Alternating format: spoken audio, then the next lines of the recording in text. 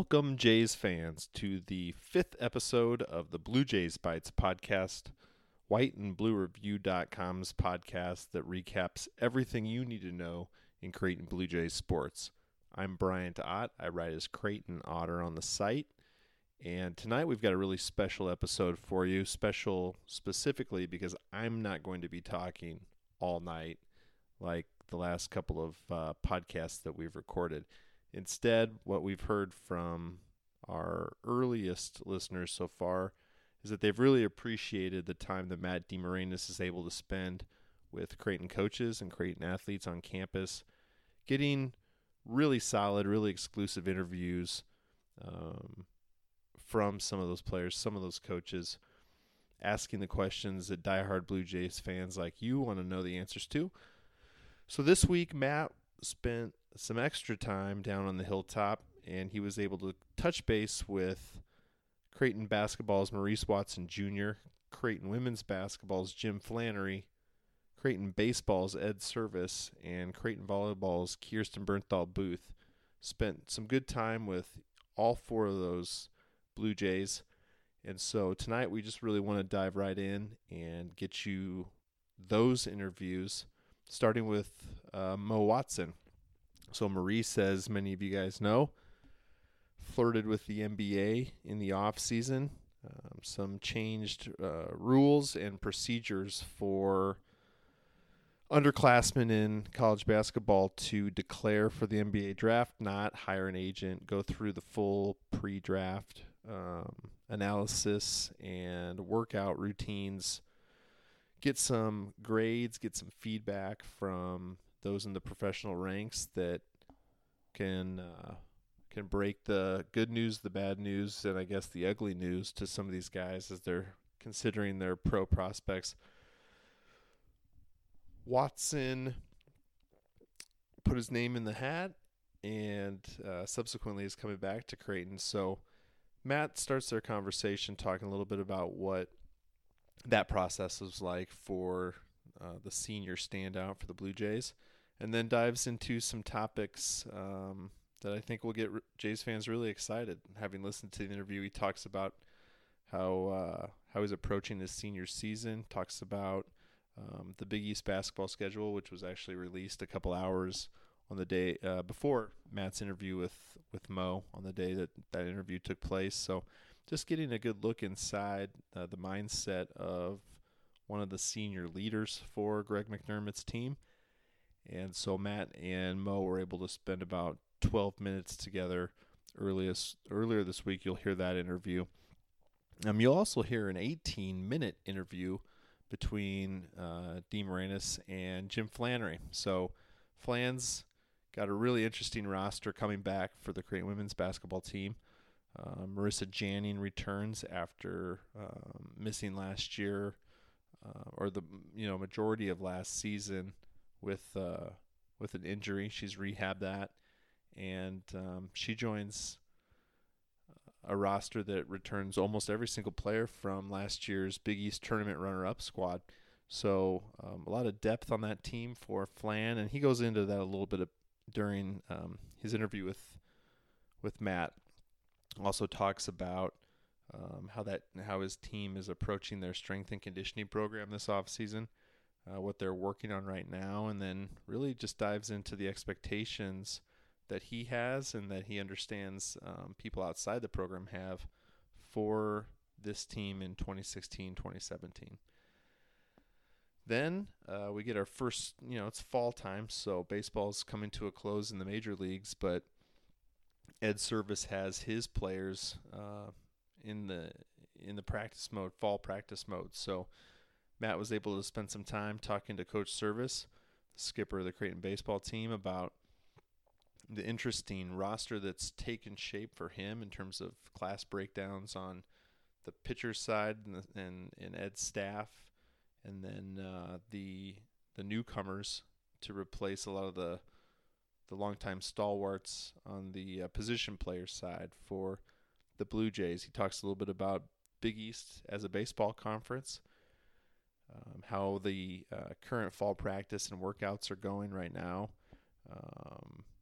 and then as a nice treat for the Blue Jay baseball diehards, talks a little bit about what the non-conference schedule has in store for the Jays in 2017 and in 2018 too, letting people know that Wichita State's coming to town in 2018 for a 3-game weekend series. Stuff like that's been published before, but it's always interesting to get Coach Servais's perspective on some of those old rivalries, especially in the context as he puts it, in the greater scheme of non-conference scheduling among the Blue Jays brethren in Big East baseball. So Matt spends a couple quality minutes with Coach Servais and gets his perspective on a few things, and then wraps up the podcast this week. Will wrap up with Matt being part of the Media Day Scrum, midweek Media Day Scrum,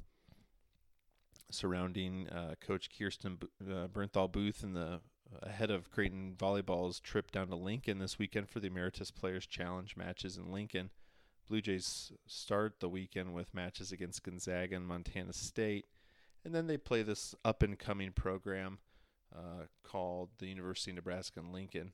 So the defending national champions and in-state rivals of the Blue Jays set to host Creighton Saturday night.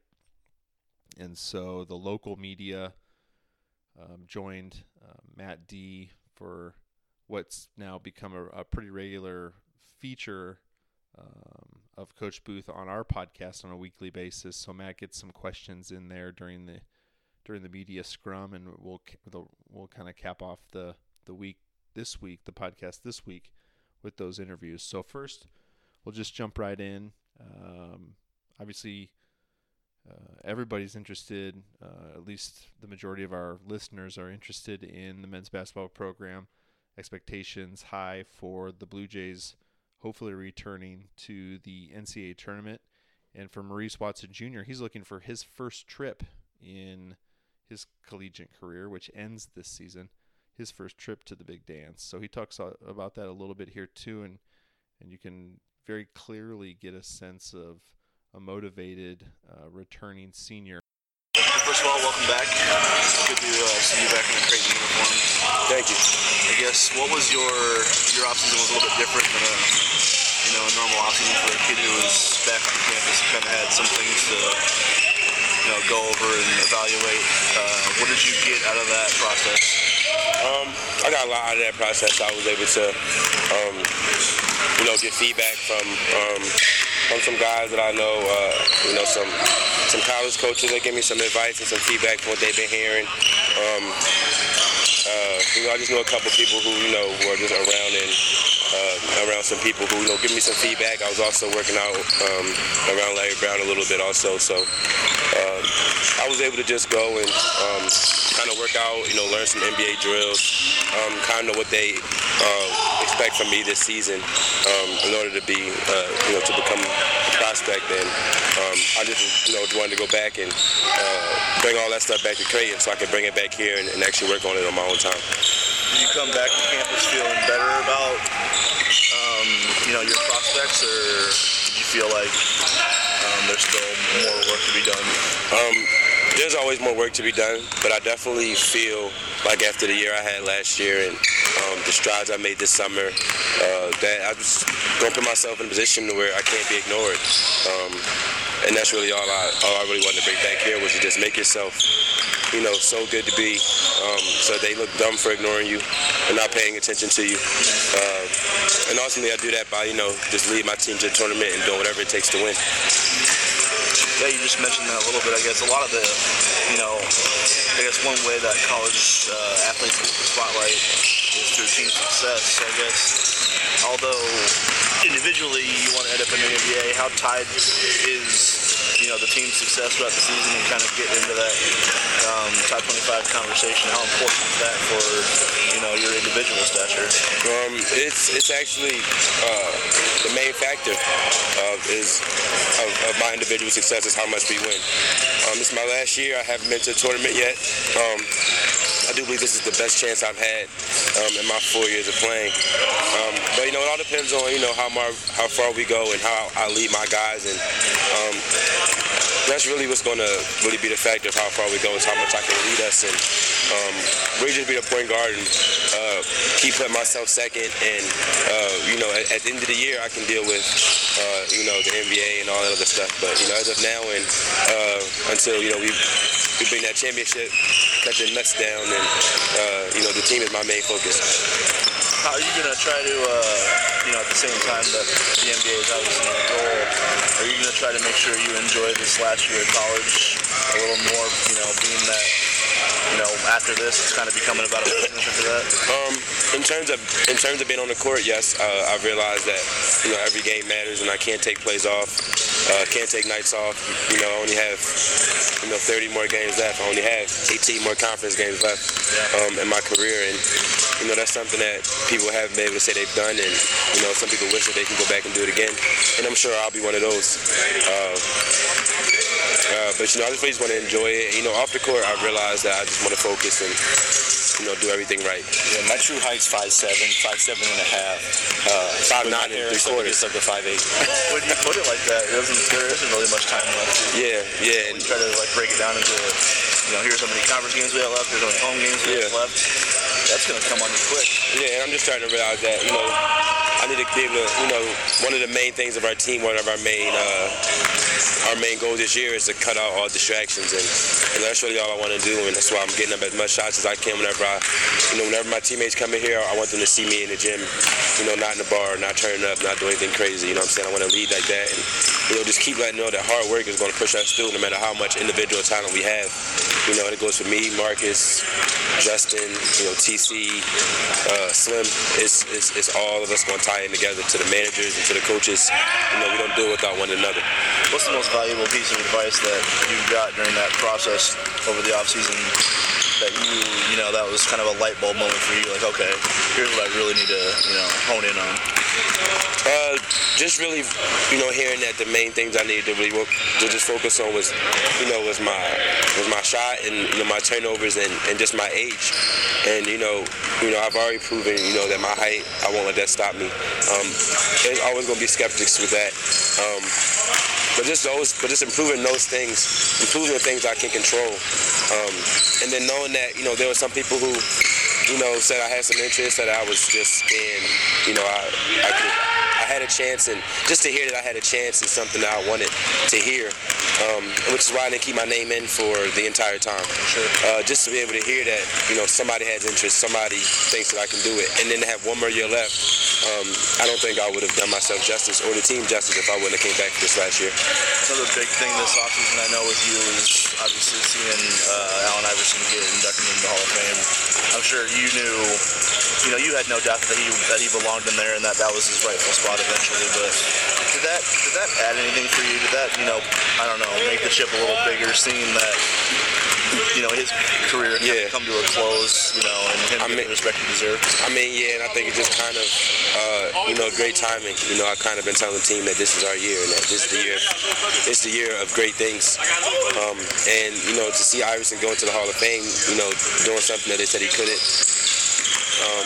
to start off this year is just, a sign from God, to me. To see my guy go down as one of the best, and they can't say nothing about his career anymore. I think that that one is just a great year. Just tying it back to the team. We're getting everybody back, everybody's healthy, we're working hard, practice about to start. So, that right there was a nice key to start my year off. Now we can have a little bit of fun, because obviously the schedule's out. You get to kind of circle some matchups, look forward to some things, some trips, some big marquee games. First off, when you saw the non-conference slate, what were your impressions of it? What were some games that you were kind of looking forward to? Just looking at the first two games, those first two games seem to be revenge games. Last time we played Seton Hall was in the tournament, and it was a tough game, and we were all worn down and beat down, bodies hurting. So to be able to play them, again, first to lead it off, something that's major, them knock us out of the tournament. And then last time we saw Villanova, we lost to them by 30 on their place. And we're a much better team than that. We just didn't compete, and to be able to get some, those two just revenge games back are just important to me. And we still treat every game as if, it's, UNKC or, Wayne State or Arizona State. You know what I'm saying? You step on our court, or if we come to your court, we want to leave with a W. And every team, we have bullseyes on our backs and in our eyes. Every team has a bullseye on their back, and that's how we're going to attack it. What do you, I guess, obviously it's an afternoon game, but, you see New Year's Eve and you see the defending reigning champs coming into your building. Obviously that probably had the team pretty hyped up. Oh, definitely. I don't care if it's a 5-0 winning game. I feel like my team will be ready.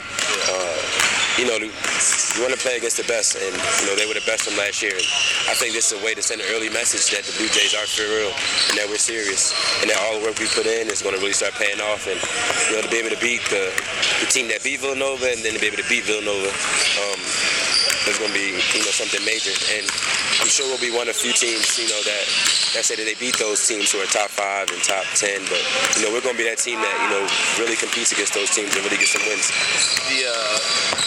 Obviously starting off with Villanova is one thing, but the way the schedule works out, you're actually going to bookend your conference slate with the reigning champs. I guess, is that kind of, when you look at that, do you go, okay, we have a chance to early on prove that we belong in the competition, and then at the end kind of prove that you belong in the postseason as well? Yeah, I think that'd be good momentum going into the Big East tournament. I also think that's great, for me to get home and be able to finish out my career, sort of on the East Coast. And it'll be big for my family to get to see, hopefully make the NCAA tournament, which is the plan. So I'll finish my career somewhere else, but to be able to finish out, on the East Coast so my family can see is going to be big. They're also using those games as all just confidence builders and build momentum going into the postseason. That's all we're going to be worried about. Are you going to be able to, is it going to be tough to prepare emotionally for, as you get winding down? Obviously Villanova is probably going to be a big game. And if you guys have the type of season that you expect to have, it'll be a big game in the standings. Closer to play, but then also, like you mentioned, wrapping up your career in your hometown. I think it'll be a lot of emotion with the team just because we want to win every game so bad. But I don't think it'll be any personal emotion going on.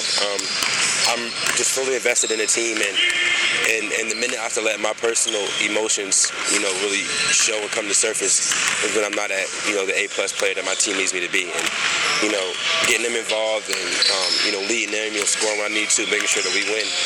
That is what is my emotions going to ride high on. And, I plan on playing after this, and hopefully my family will be able to come see me in the NBA soon, and so they'll get to see me play more and more and more. But I won't have a chance to play with these group of guys again, and I want to really cherish that. I know you're a guy who although you work on your game a lot, you like to study other people's games. In your chances that you've had to look around the conference to see what other teams are bringing back and what they're trying to build, what are your impressions of the Big East Conference this year and the strength that it might produce? Because you're hearing a lot of teams, a lot of people say, it was really good last year. We got the national champion, but it might even be better this year. I really think the Big East is going to be, top 3 conference this year. Everyone just counted the Big East out when everybody left, like Notre Dame and Syracuse. But the Big East has always been one of the top conferences. Last year they had 2 teams in the top 5, 4 teams ranked at a point, maybe even 5. I'm not sure. Yeah. But each year we compete as a conference, and the Big East has been my dream conference since forever. So I kind of know the history of it, and for us to be in this conference and to be competing every night and not getting blown out, and that's really knocking off some teams, upsetting some teams, it really shows the type of schedule we're going to be on and the type of state that we're ready for. And just know that each win is going to mean something to our RPI down the road. And it's going to make every night from game 1 to game 18 a tough game, and that's how you want to play. You don't want to blow out games. You want every game to be intense, so you got to show what you've been working on, and you got to be able to prove that you can hang with the best, and we want to prove that we are one of the best, and we want people to hang with us. Well, I know your time is precious, so I appreciate you sitting down. All right, man, no problem, homie.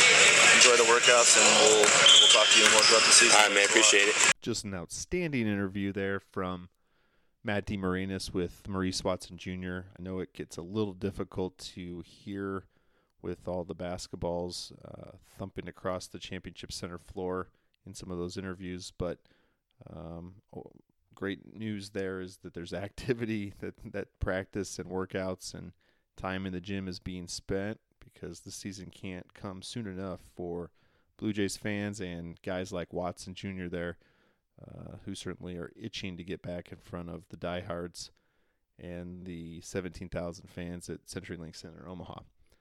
We're going to segue now into the other basketball program on campus, and that's Coach Jim Flanery's Bluejays. And Matt DeMarinis was able to spend some time talking with Coach Flan this week as well, so we're going to jump right into that interview with women's basketball coach Jim Flanery on the Bluejays Bytes podcast. I guess, you got some individual workouts going on. They talk about the downtime, or everybody makes a big deal about the start of practice, but really you guys are, constantly preparing leading up to that. How are those workouts going, and what are you seeing out of this group returning? Well, I like what we've seen in the weight room, and in terms of just how hard I think our kids have worked through the summer and early fall. I think Brad Schmidt does a really good job with our kids. They work hard. He pushes them, but he also lets them know he believes in them, and so I think that's a big part of our off season. And we only get 2 hours a week with them with a basketball, which is just enough to kind of get a little bit excited, but it doesn't really give us the kind of glimpse that as coaches we like, because we, of course, would like to just be around them a little bit more in a basketball setting. But, I like what I've seen. I think with such an older group, there's a little less stop and go. It's a little bit more let them go a little bit and make a few mistakes, and then kind of step in and correct. But you're not doing it as maybe with quite the frequency that you would do if you had a younger team. And we've chosen to do smaller group workouts. We've been able to do a full team workout. They changed the rule this year, so we could actually have our entire team there for 2 hours a week, but we haven't done that yet. Now, we may do that from here over the last couple weeks. We may bring bigger groups together, but we've been going, 3 to 5 at a time, which is a little bit, again, it allows for a little bit more teaching, but then at some point you kind of run out of things to do besides shooting and some simple screen actions. I want to revisit that in a second, but going back to the off-season strength and conditioning, just from talking to Brad, just chatting, he's really impressed with one player in particular that, has transformed herself in the off-season. Do you know who I'm talking about? No. He's impressed with Bree. Okay. And, kind of how she's gotten herself in a lot better shape. Yeah. I guess, what have you seen out of her, and how that's I think made her better? Yeah, I think she has had her best summer now. The thing with Bree is she didn't set the bar quite as high, but I do think she's a little extra motivated. It's her last year, and to her credit, I think she's been more serious about the day to day. Bree has in the past had good weeks and good months, but she just can't put a good month on top of a good month, and that's kind of been her issue. And I think she's certainly been more consistent and hasn't had the backward steps that she's had in the past. She's kind of moving forward, and that's great. She's talked about trying to play overseas, which I think is, I think that has to be a motivator for her. I feel like if that's what she wants to do, which I think is great, she can't have a mediocre to poor senior season. She needs, and so it's obviously we want her to want to do well for herself and the team. But if she's got that carrot of potentially playing, overseas the following year, I don't think that hurts her from a motivational standpoint. We all know that Bree can score the ball and has some tools to be, more of a low post scorer than anybody we have. So we welcome the fact that she's had a better summer than in the past. We've obviously talked about this a lot in the past, whenever she has kind of a breakout game or two. But if this is the best version of her, if she's serious about, all the things you say, how does she change your team? How does it change the outlook for the season you might have coming up? Well, it makes us less dependent on the three-point shot, which I think is, one of the issues that we probably have had over the last several years is just, when we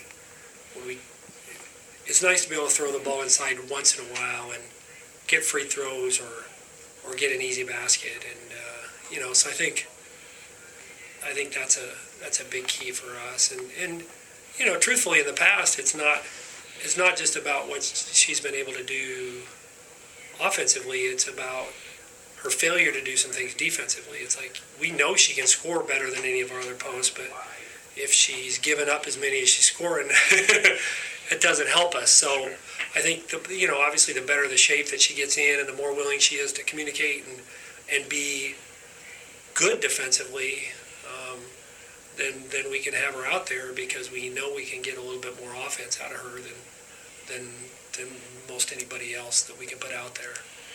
I know you don't have any new recruits that are going to be eligible this year, but you did have one stashed away in Jalen Agnew from last season.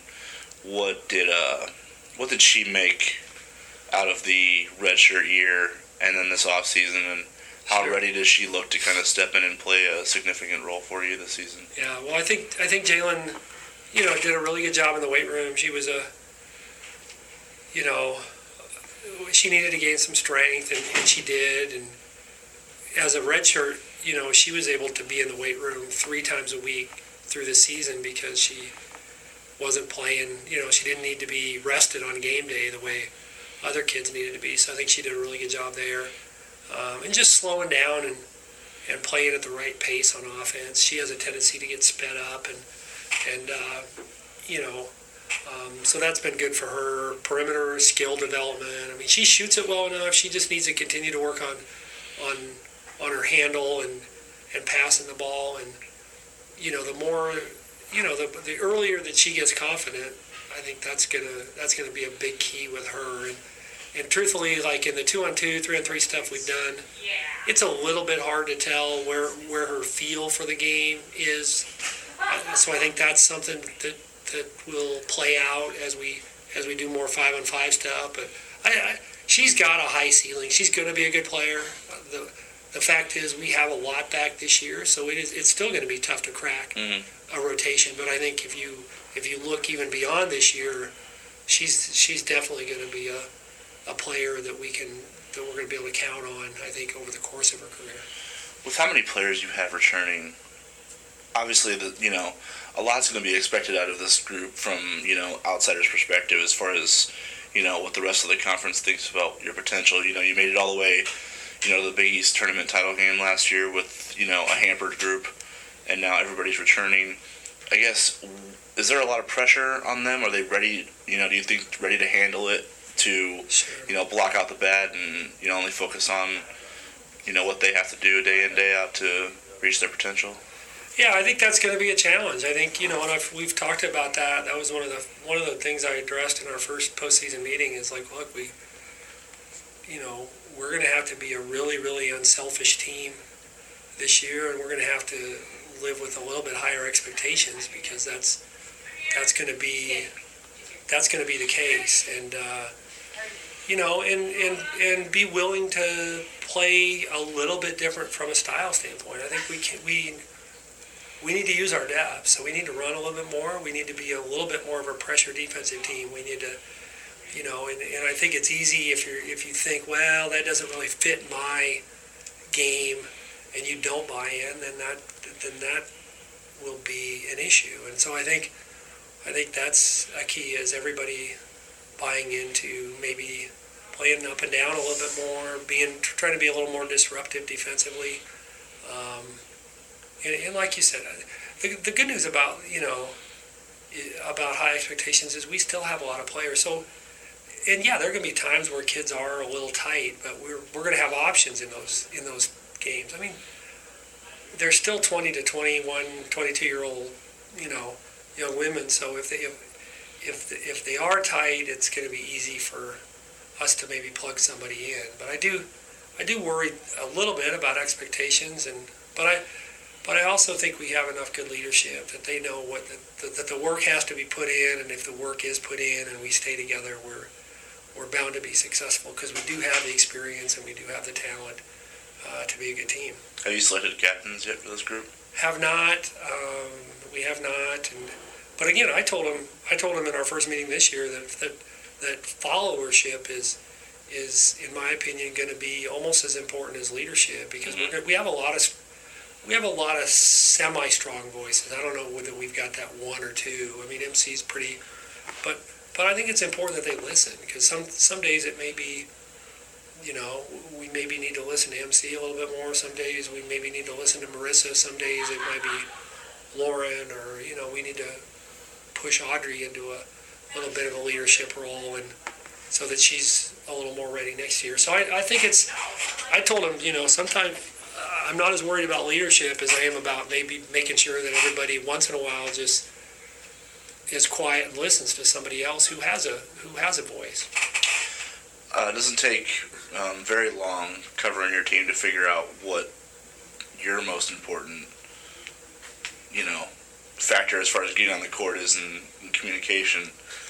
Last year, that's something that this team struggled with, to find the consistency, to find, the voice to listen to. Are you worried about that this year? Do you think that group has a good understanding of what you expect out of them now, having played together for so long and, having gone through the ups and downs that they experienced last season, that you don't expect that to have, to emphasize that as much day in, day out in practice, that they need to talk more? Yeah. Well, we'll still emphasize it, and no doubt you will.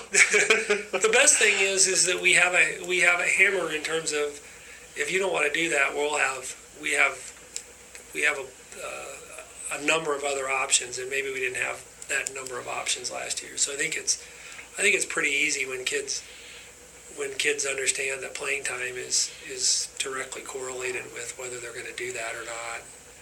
And for us, it's a matter of, I think we're going to have moderate physical talent this year, but we don't have enough that we can just think that being pretty good in the area of communication is good enough. We need to be really good, and that's when it comes to it, that is my frustration. It's not that we're not decent, but I think that's an area where we need to be really, really good. And I think it should be the case this year. I think you look at just the comfort level that our upperclassmen will have. Lauren's maybe the most vocal player we have. Mm-hmm. And then you throw in Marissa and MC, who doesn't talk off the court but has become a really good on-the-court talker.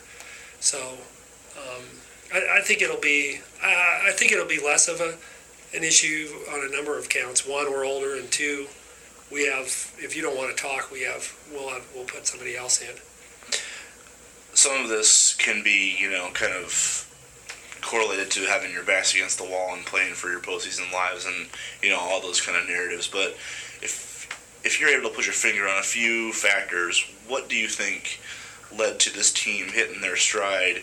Those final two games of the regular season last year into Chicago, to get yourselves to be postseason eligible and keep that streak going. Was there more to it than just we have to keep the postseason streak alive? Did this team mature in that time frame? Yeah, I think they just, the credit I give them is that they didn't give up even when we lost. We lost a heartbreaker to Xavier, and then a really obviously disappointing game to Providence, and so at that point we could have kind of cashed it in, because we were.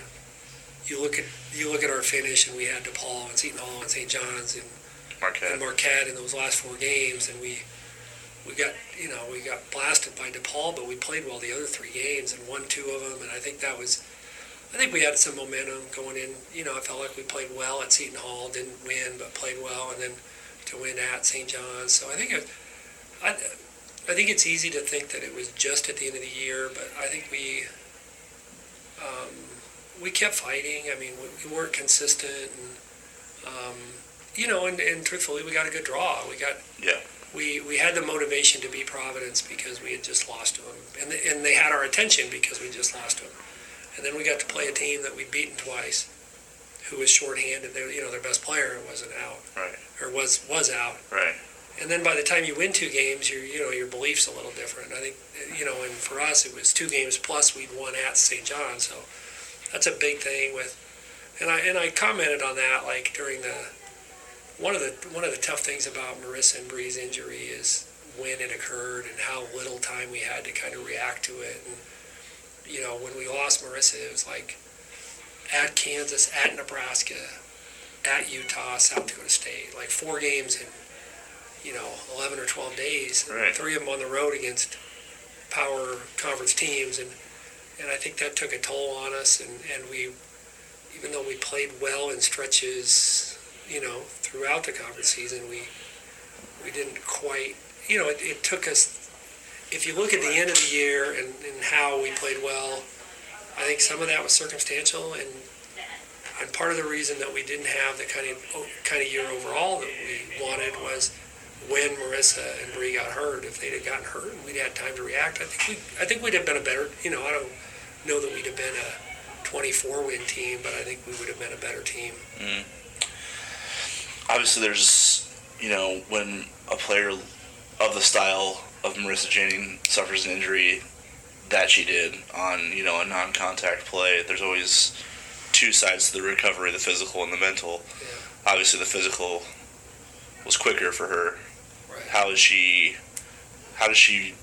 From what you've seen out of her in the limited time you've had, how is she handling the mental side? Does she look like, is she playing like the old Marissa, or do you still see some hesitation or some worry? Well, I think, yeah. I mean, I'm interested to see how she looks, once we get into practice in October. I didn't think in June she looked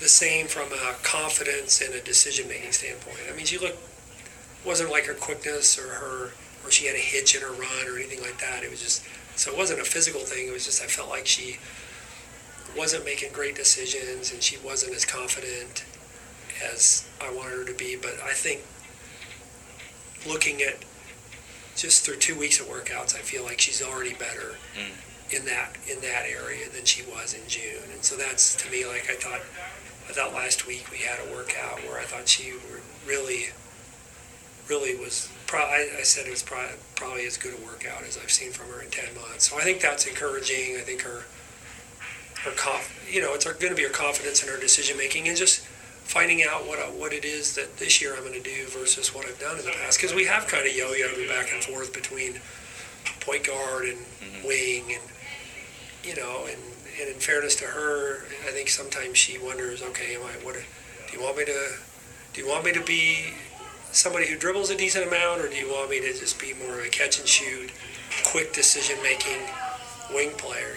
Somebody who either catches and attacks or catches and shoots. And so I think, which is kind of where we're leaning, is to play her more off the ball, but we're still going to play her some on the ball, and I think that'll just be a matter of another several weeks of 5-on-5, 4-on-4 type stuff. Great stuff there, as always, from Flan. Love hearing from him, and he and Matt have a really good working relationship, so I would assume we'd be hearing a lot more from Coach Flanery as Janning and the rest of the Blue Jays get closer to the start of their season, and then throughout the year as well.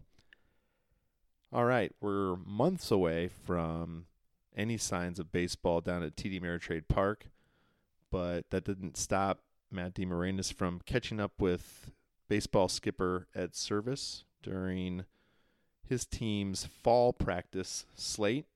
So Coach Servais took about 10 minutes of his time this week to talk DeMarinis through everything from how his freshmen and newcomers are looking to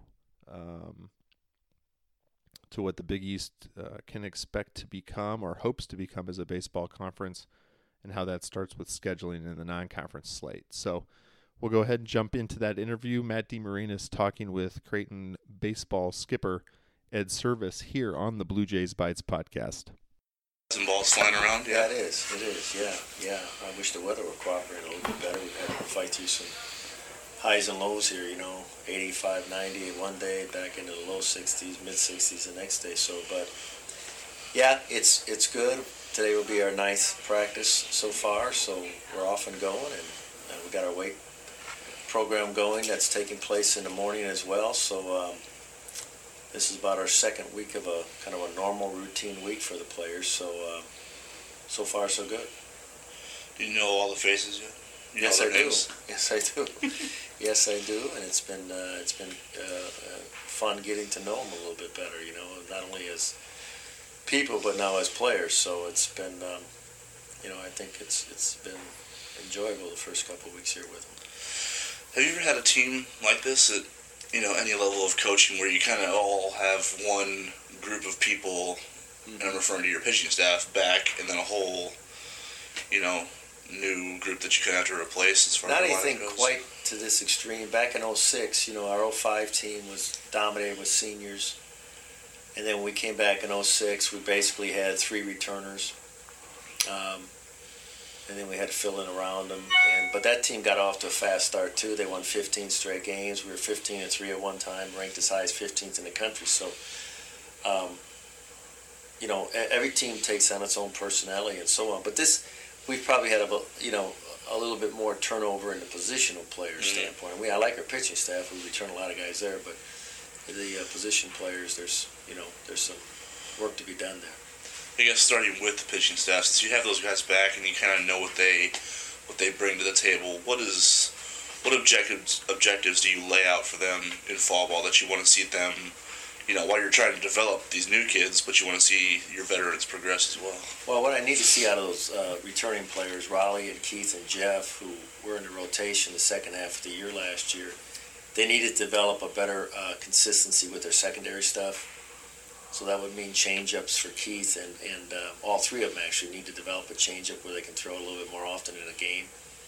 And then also their ability to field their position, whether it be comebackers, bunts, covering first base, those kinds of things. That's where I want to see them improve. Their fastballs, obviously, they'd like to probably see another tick or 2 on their fastball, but that's the least of my concerns. It's more about their secondary stuff and then fielding their positions. And that's what you want to see in a mature player, is he looks at those finer parts of the game and tries to improve on those. And so far, we've spent a lot of time. We don't throw a ton in the fall with our pitchers, but we do spend a lot of time on them getting comfortable within the system of the defense. Mm-hmm. And those 3 guys, I think they would all agree that they want to improve in that area. Onto the new kids now, I guess. What have you seen out of that group that you like? What have you seen that you think needs a little tweaking as they head into the D1 level? Well, there's some potential there. We got 2 6'5" left-handed pitchers we like a lot. One who was a 40th round draft choice, coming out of high school. We got a right-hander out of Florida that we think is going to be okay. We got another right-hander out of St. Paul that we think is going to be okay. What I like about that group of young arms is there's a lot of potential there. What we can't teach is size. They come in with good size. They come in with some velocity with their fastball. What they need to develop now is secondary stuff. And then what they found out in a couple of the early scrimmages is you can't elevate your fastball, that they have to learn to pitch with better height. But those are things that we can help them with. We just can't teach the size, the velocity, and some of the things that they come with it. So I think we're going to see a lot out of that freshman group on the mound. This potentially has the chance to be the best freshman group we probably have had. Of pitchers? And position players across the board. Now, that being said, they haven't played an inning yet at the Division I level, so time will tell. But I like what I see so far. They have good work ethic. They're teachable. They have size. There's this physicality about them that we as coaches can't deal with. Now it's a matter of developing them into becoming, in this case, pitchers and not just throwers. Obviously, replacing a lot of experience all over the field, and I know, learning your defense isn't something that's easy for young players. Who, I guess, are some of the, how are some of the younger players, taking to, some of those drills that, because obviously there's a lot of work that goes into it. I think if they were to be interviewed by you, they would say it's been hard so far. Sure. It's been hard. The footwork is something that's different for them. A lot of emphasis. They would not say that at all. A lot of emphasis on the footwork. A lot of throwing. So we have a lot of tired arms right now, a lot of sore arms. So they have to get in better shape for what we like to do in practice. But you can see flashes of excellence from time to time. Now, consistency hasn't been there yet. They're showing a lot of fatigue when we practice, straight 3-4 days in a row. And that all comes when they get their legs underneath them a little bit. So I look at the second half of fall as really an indicator of what we're going to see. Right now, they're just trying to hang on a little bit. They're trying to get their legs underneath them. We've had some warm days on the turf, so it hasn't been easy, but I think we're going to see a little bit of a cool down here. I think it's going to be a little bit more comfortable, a little bit easier for them to get through a workout.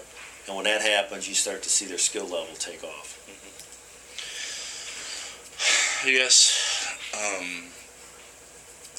3 years in a row, making it all the way to that championship game, coming up short. How long was this offseason for you? How much time did you spend thinking about, man, a player here or there, where we, maybe could have affected a different outcome? Well, certainly it's not easy.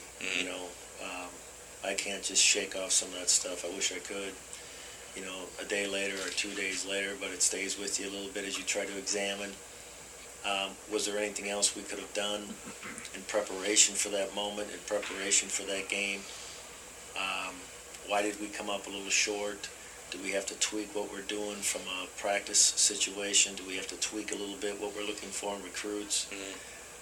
So you spend the better part of your summer trying to figure some of those things out. We're not interested in just getting to the championship game. I think everybody would agree to that that's not what our goal is. And but I think it still comes down to we need to get a little bit more athletic, even though I think we've taken some nice strides in that area. We need to continue to get more athletic. We need to continue to build up our pitching depth for situations that occur, injuries, get into a tournament situation where you're playing a lot of games in a short period of time. And then we got to find a way to get more consistent offense. And I think we've recruited to that. I think these younger players, and we're not sure when it's all going to show because they're young players, but I think they are athletic. I think they are going to be able to provide some more offense for us, and I think we've definitely got ourselves in a position where we've got some pitching depth. So those are the three areas I thought that we needed to continue to work on in order to get over the hump a little bit. Are you glad to have it back at TD this year, or does that, add a little pressure to a young group, having the tournament, on their home field? Can it work against them? I would hope not. I would hope that they would be excited every time they get an opportunity to play at TD. Now, again, it's not a given that we're going to be in it. Right. We got to earn it. And we haven't got any, I guess I would probably be able to answer that question a little bit better second semester. Right now, they're just trying to hang in there. They're trying to figure each other out. They're trying to figure out what we like and what we don't like in a practice situation. So, but anytime you get a chance to play over at TD Ameritrade, it's great for the conference. It's great for us. We've played well over there. I think our system is built for that stadium over there. So, but when it comes second semester and everything starts to count and everything starts to, get to the point where, every game's a big deal, I might be better equipped to answer that question. But right now, I don't even think probably many of them don't even realize that the tournament's over there. I guess I know you like road trips from a bonding perspective. Do you like, the conference's plan to kind of bounce the tournament around a little bit, or would you prefer that? I mean, obviously you prefer to play at TD, but would you think that TD is enough of an asset, being the home of the College World Series, that you'd like to see the Big East tournament hosted there more often? Well, we need to play it at a good venue, and we need to play it at a venue that's going to draw some people.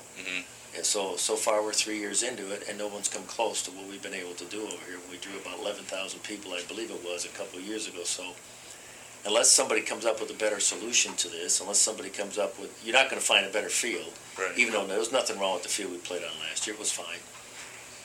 We have to be really open-minded to which venue allows us the best opportunity to attract people if we're interested in moving moving the conference forward. I'm interested in that. I can't speak for the other coaches, but I think TD gives us the best opportunity to do that. Now, we're going to have it there this year, and then we're going to have to sit idly by for a few years and wait for the next opportunity. But I would think if the conference is truly interested in moving baseball forward, this gives us the best opportunity to do that. From just your interactions with, coaches in your few years in the league, what do you like about what this conference does as far as, the style certain teams bring to the field, the way they play the game, and I guess what would you like to see on the flip side of that, improve going forward? Well, I think it's an underrated conference because really I think Xavier showed its mettle last year in the regionals by doing what they did against Vanderbilt, get to the championship game. We all know what St. John's is capable of. We all know that Seton Hall's got a good situation going. We like what we're doing. We need to continue to move in the right direction. But I think the conference gets overlooked, and they don't really appreciate. There's some really good players in this league this year. There's going to be some good draft choices in this league. There's some really good Friday night matchups that are going to take place in this league. So it's going to be a lot of fun. What I'd like to see change is I think we got to look at scheduling. And I know up and down the East Coast, it's easy for them to say, well, this school is close by us, so we have to play them, and it may not be best for the RPI of the league. We sit here in Big 10, Big 12 countries, so it's a little easier for us to play a Big 10 school or a Big 12 school for a non-conference situation. But I think we're inching in the right direction. I thought Xavier did a heck of a job last year with scheduling non-conference. I think it paid off for them as the year went on. I think St. John's has done a pretty good job, having played like Oregon and Florida State, teams like that. We just need everybody to kind of buy into this. If indeed we're interested in moving this league forward, and I can't speak for the other guys, right, then we have to look at scheduling. And we can't do what's always easiest and least expensive if that school that's in our neighborhood or in our town is not committed to baseball, and we're just playing them to play another game. It'll be interesting because we meet in November as coaches, okay, and it's supposed to be in New York, and we're supposed to be, face to face. It's not a conference call. Conference calls, I don't think anybody likes a conference call, right? Because you got to get in a room with some guys and look each other in the face and say, hey, do we want to actually do this or not? Are we just lip servicing this deal, or do we want this thing to really move in the right direction? Mm-hmm. So I think the first time we met 2 years ago, everybody was just trying to feel each other out, and we didn't know each other, and we really didn't say much. There was very little conversation. I would imagine this time it'll be a little bit more spirited, and I hope that we can get some things accomplished, and I hope that we can convince our administrators that we need to do a couple of these things to make it happen. How close are you? I guess how deep are you into crafting your the non-conference portion of your 2017 schedule? Yeah, we're pretty much done. I mean, we may add a game at the most, but we're done. We open up at UAB because we owe UAB a return trip based off of last year. We go to Santa Clara for a 3-game tournament, and we'll play Michigan in that tournament. We'll also play Santa Clara and St. Louis. So St. Louis is a good A-10 team. Michigan obviously is a good Big Ten team. And then we got Bakersfield coming back because they owed us a trip when we went out there a couple of years ago. Obviously, we got Kansas and Kansas States and the Nebraskas. Wichita State comes to town this year, which would be awesome. We've also got Wichita State coming next year in 18 in a 3-game set on a weekend. So we're starting to develop that relationship with Wichita State again. I know our fans will be interested in that.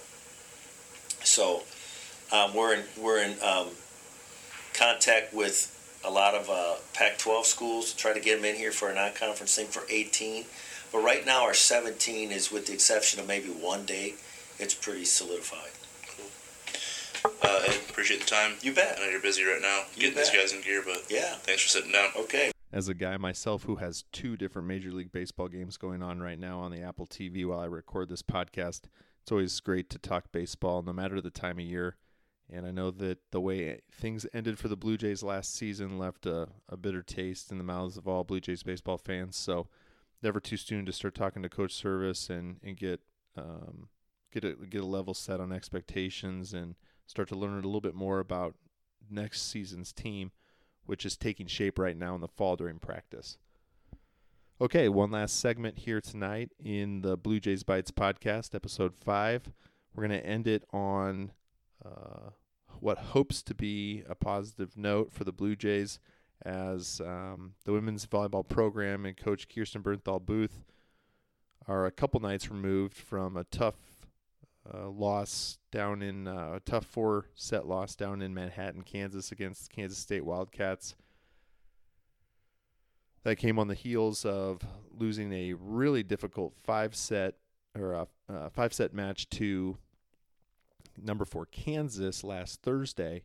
In the first game of the Blue Jay Invitational, they came back and powered through and dominated their final 2 matches of that Invitational down in DJ Sokol Arena. But another opportunity this weekend for the Blue Jays to get some experience and potentially pick up a win against a top 5 team, and a decent slate of games overall this weekend. Blue Jays will take on Gonzaga and Montana State, but certainly the game that the match everybody has circled on their calendars. Creighton going down to Lincoln, playing the number 1 rated Nebraska Huskers, defending national champions. So Matt DeMarinis was able to get involved in the media scrum this week down there at Sokol, as some local media asked Coach Booth a number of questions, obviously most of them of the Husker variety, but that's to be expected, I suppose.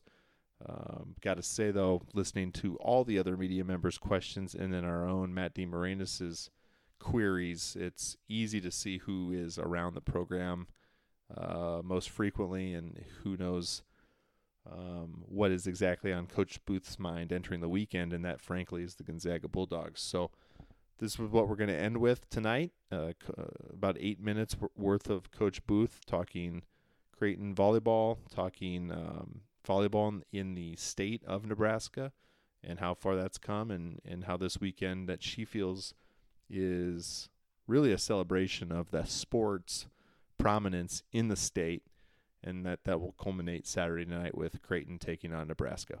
So here's Matt D., part of the media scrum, talking with Coach Booth on the Bluejays Bytes podcast. Again, another close call, but it seems Lauren seems to say that you're okay. She's not frustrated. You're close. Is there some kind of, silver lining to getting so close? Or is it frustrating that you're still not over that? You play sport to win to some degree. So, we want to have more wins notched. But with that said, we're playing the 4th toughest schedule in the country. So we're trying to keep that in perspective. And all but one of our matches, we've had opportunities to win. Now we've got to look why we're not being able to get that 1 or 2 points when necessary to win. And I think we've got some good leads on that, and I think we're going to continue to get better at that. So I love what I see out of this team. I think talent-wise we're there. I think we've got the offensive parity, the offensive firepower, the setting, the passing. I think we've got the pieces to really do some amazing things. But now it's not about peaking right now. It's about getting better each time we step on the court, and I think we're continuing to do that. I think the team's still bought into what we're doing and believes in what we can do. And as a coach, anyone that has coached, that's the biggest thing, that the team still understands that we're moving in the right direction. So we want to be better on Friday than we were on Tuesday against Kansas State, and that's the goal each time we step on the court. I know you've got a couple matches on Friday, but Saturday night will be a big stage for this team to play Nebraska. What's this match mean to play the number 1 team? Like you said, our focus is really on Gonzaga right now. I have not watched any Nebraska video. Obviously, we have some familiarity with their team just because it's in-state and we play them pretty regularly. I know they're playing really well. They seem to be, coming into the season firing on all cylinders, while I think a lot of the top teams are still working things out, and I think you see that with some of the decisive wins that they've had. Nebraska is one of the best atmospheres in the country. I love when we get to play Nebraska because we have so many local kids on the court. A lot of them know each other. And, I say this every year, but I think it's a celebration of how great volleyball is in this state. Last year, Lauren said that match really kind of set kind of a measuring stick for this team to see how good you guys were when you played them at the CenturyLink. Could this be that match on Saturday night to kind of see where this team is? I think sometimes my perception of that match might be different than the players a little bit. I think we're going and playing a great team. And I think right now Nebraska has established that they're the best team in the country, and by a significant margin, similar to Penn State a few years ago. Now, do I think that we're going to go and play great volleyball against them? Absolutely. And I think, Again, I haven't looked at them very much to know how we match up and things along those lines. But I look forward to the opportunity. I think that it's a chance to see, we've played, two top 10 teams already. This will be a third. So, each time we're trying to see where we fit in on a national stage, and this is another opportunity to see that. Does it give you hope? But you know where I'm going to. Like, you've played top teams. You've played Nebraska. It's not like the off factor is gone. It's not there. Where maybe if this was somebody else that was number one and dominating, it would be. Is that a good thing, the familiarity? I think it is good that there's some familiarity with our players, knowing some of their players. The fact that we've played them, if it was a Penn State of a couple years ago, we haven't played that. In my 13 years, we've never played Penn State. So you're starting from scratch in what you know. Anytime you play in front of that big of a crowd, you never know how your team's going to respond. Traditionally, our teams have done pretty well there and enjoyed that atmosphere. But each team is different, and we'll see on Saturday night. But again, I go back to Gonzaga's really good. Let's talk about Gonzaga, because that's the most important match of the season right now. And I mean that. Kirsten, you talked about volleyball in the state. One of your former assistants has the number one team in NAIA. Yeah. What's that mean to see success like that, and just right here in Nebraska? I was really fortunate to coach for 7 years with Paul, and what he's done at Midland is phenomenal. I learned a ton from him, and I'm not surprised at his success. I think people can, see that he's a great trainer, but trust that he's a good person. And Paul and I text quite often, and I'm a big Midland fan. Can't get to Nebraska until you play the first two teams on Friday. What have you That's right, seen? What have you seen on film? Suck up. What have you seen on film out of them that you think can challenge you, or some things that you think you might be able to have success with? I only have watched a little bit of Gonzaga. We were focused on K-State, and then we've been watching ourselves a lot today. But I've seen a little bit. They kind of remind me of TCU, except that they're more outside oriented. But they run a 6-2. They're kind of good everywhere. They maybe don't quite have as much parity as TCU, but I think their outsides are really maybe a step above what we saw against TCU, that they have the ability to do some things out of system. And, again, I've watched about a game, so I'm just at the beginning stages of watching them, but I know they're good. I think they're a top 50 RPI team, and we're going to be needing to be ready to go. What do you think about that 10 a.m. start? That's got to be kind of a challenge in itself as well, don't you think? Yeah, I haven't thought about that, but we've done that. We'll do that sometimes on Saturdays. Sure. So we're going to go down early tomorrow. We'll practice in Lincoln tomorrow afternoon, and then we'll be ready to go on Friday morning. I guess to a player, to a coach, you guys have all mentioned, really starting with that Kansas match where you were up 2-1, and then, the last three sets were kind of up for grabs last night. A lot of focus on the little things, a lot of talk about the little things. As a team, have you guys been able to put your finger on which of those little things maybe are most important for this weekend that you'd like to see the team take a step forward in? I don't think it's one thing. I think it's multiple things. We've watched a lot of film today. We've had a lot of players in watching film, and I think that's sometimes the best practice, that they can say, I'm seeing things different that I do in game 1 than I'm doing in game 3 or 4. And so that confidence that we're coming in with in a game, making sure that's continuing throughout the match. And, we've got, 4 kids that haven't played on our Creighton court very much, or in new positions and things along those lines. We're a work in progress, and to play tight gives us a lot of hope, but now we've got to get over the hump. 22-22 is always a big emphasis for you every single year. How close is this group at this point in the season to being where you like it late in the game? Physically, when we are firing, like game 1 against Kansas State, we were incredible.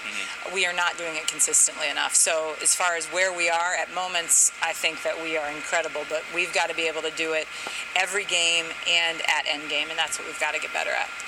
Do you take a step back and look at, I know you don't like to compare teams to each other, but when you talk about the journey every year, is this team at a point where they should be?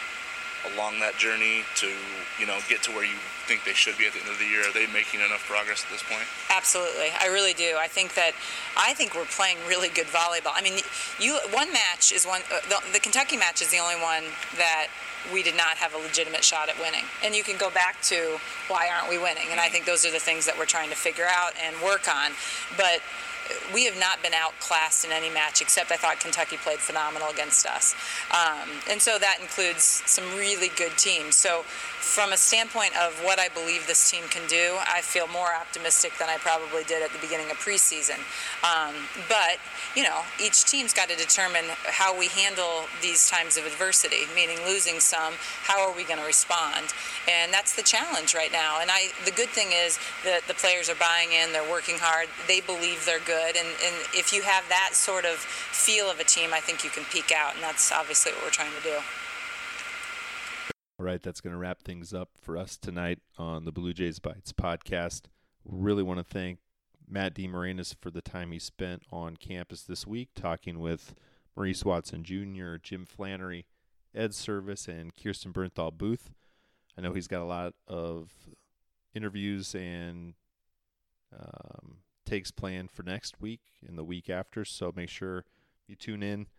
We'll try to give a heads up on all our social channels as well as on the site about what to expect from the podcast in coming weeks, what you can expect from the Creighton sports calendar this weekend, as I know many of you will listen to this episode Friday. Women's volleyball down in Lincoln against Gonzaga Friday morning, and then against Montana State at 5 o'clock in the afternoon Friday. Saturday, men's soccer hosts Seton Hall, Big East opener for Elmar Bolovich's Blue Jays, who are coming off the heels of a 3-0 win over UMKC earlier this week. So they look to carry some positive momentum into the start of conference play. Women's volleyball will also be down in Lincoln again Saturday night on Nebraska Public Television against Nebraska. Big in-state match there. And also Friday, I failed to mention, Creighton women's soccer team was up 1-0 Thursday night against Rhode Island out in Rhode Island on a Lauren Sullivan goal.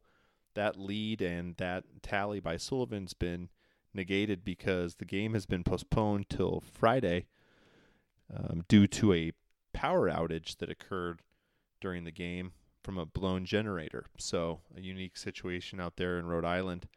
But Ross Pauley's team will still get that match in. They'll just do it a day delayed.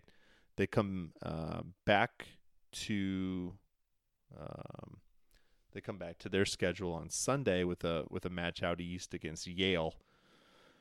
So that's how the weekend shapes up and what's on tap for the Blue Jays. Various sports programs this weekend, and we'll just go ahead and cut this short because it's already been over an hour here in the podcast this week. Again, really appreciate you guys tuning in. Send feedback our way, any of our social channels. Email us from the site at whiteandbluereview.com, and we really appreciate you listening and cheering on the Blue Jays with us week in and week out. So with that, I'm Brian Todd. I'm going to go ahead and sign off and say good night and go Jays.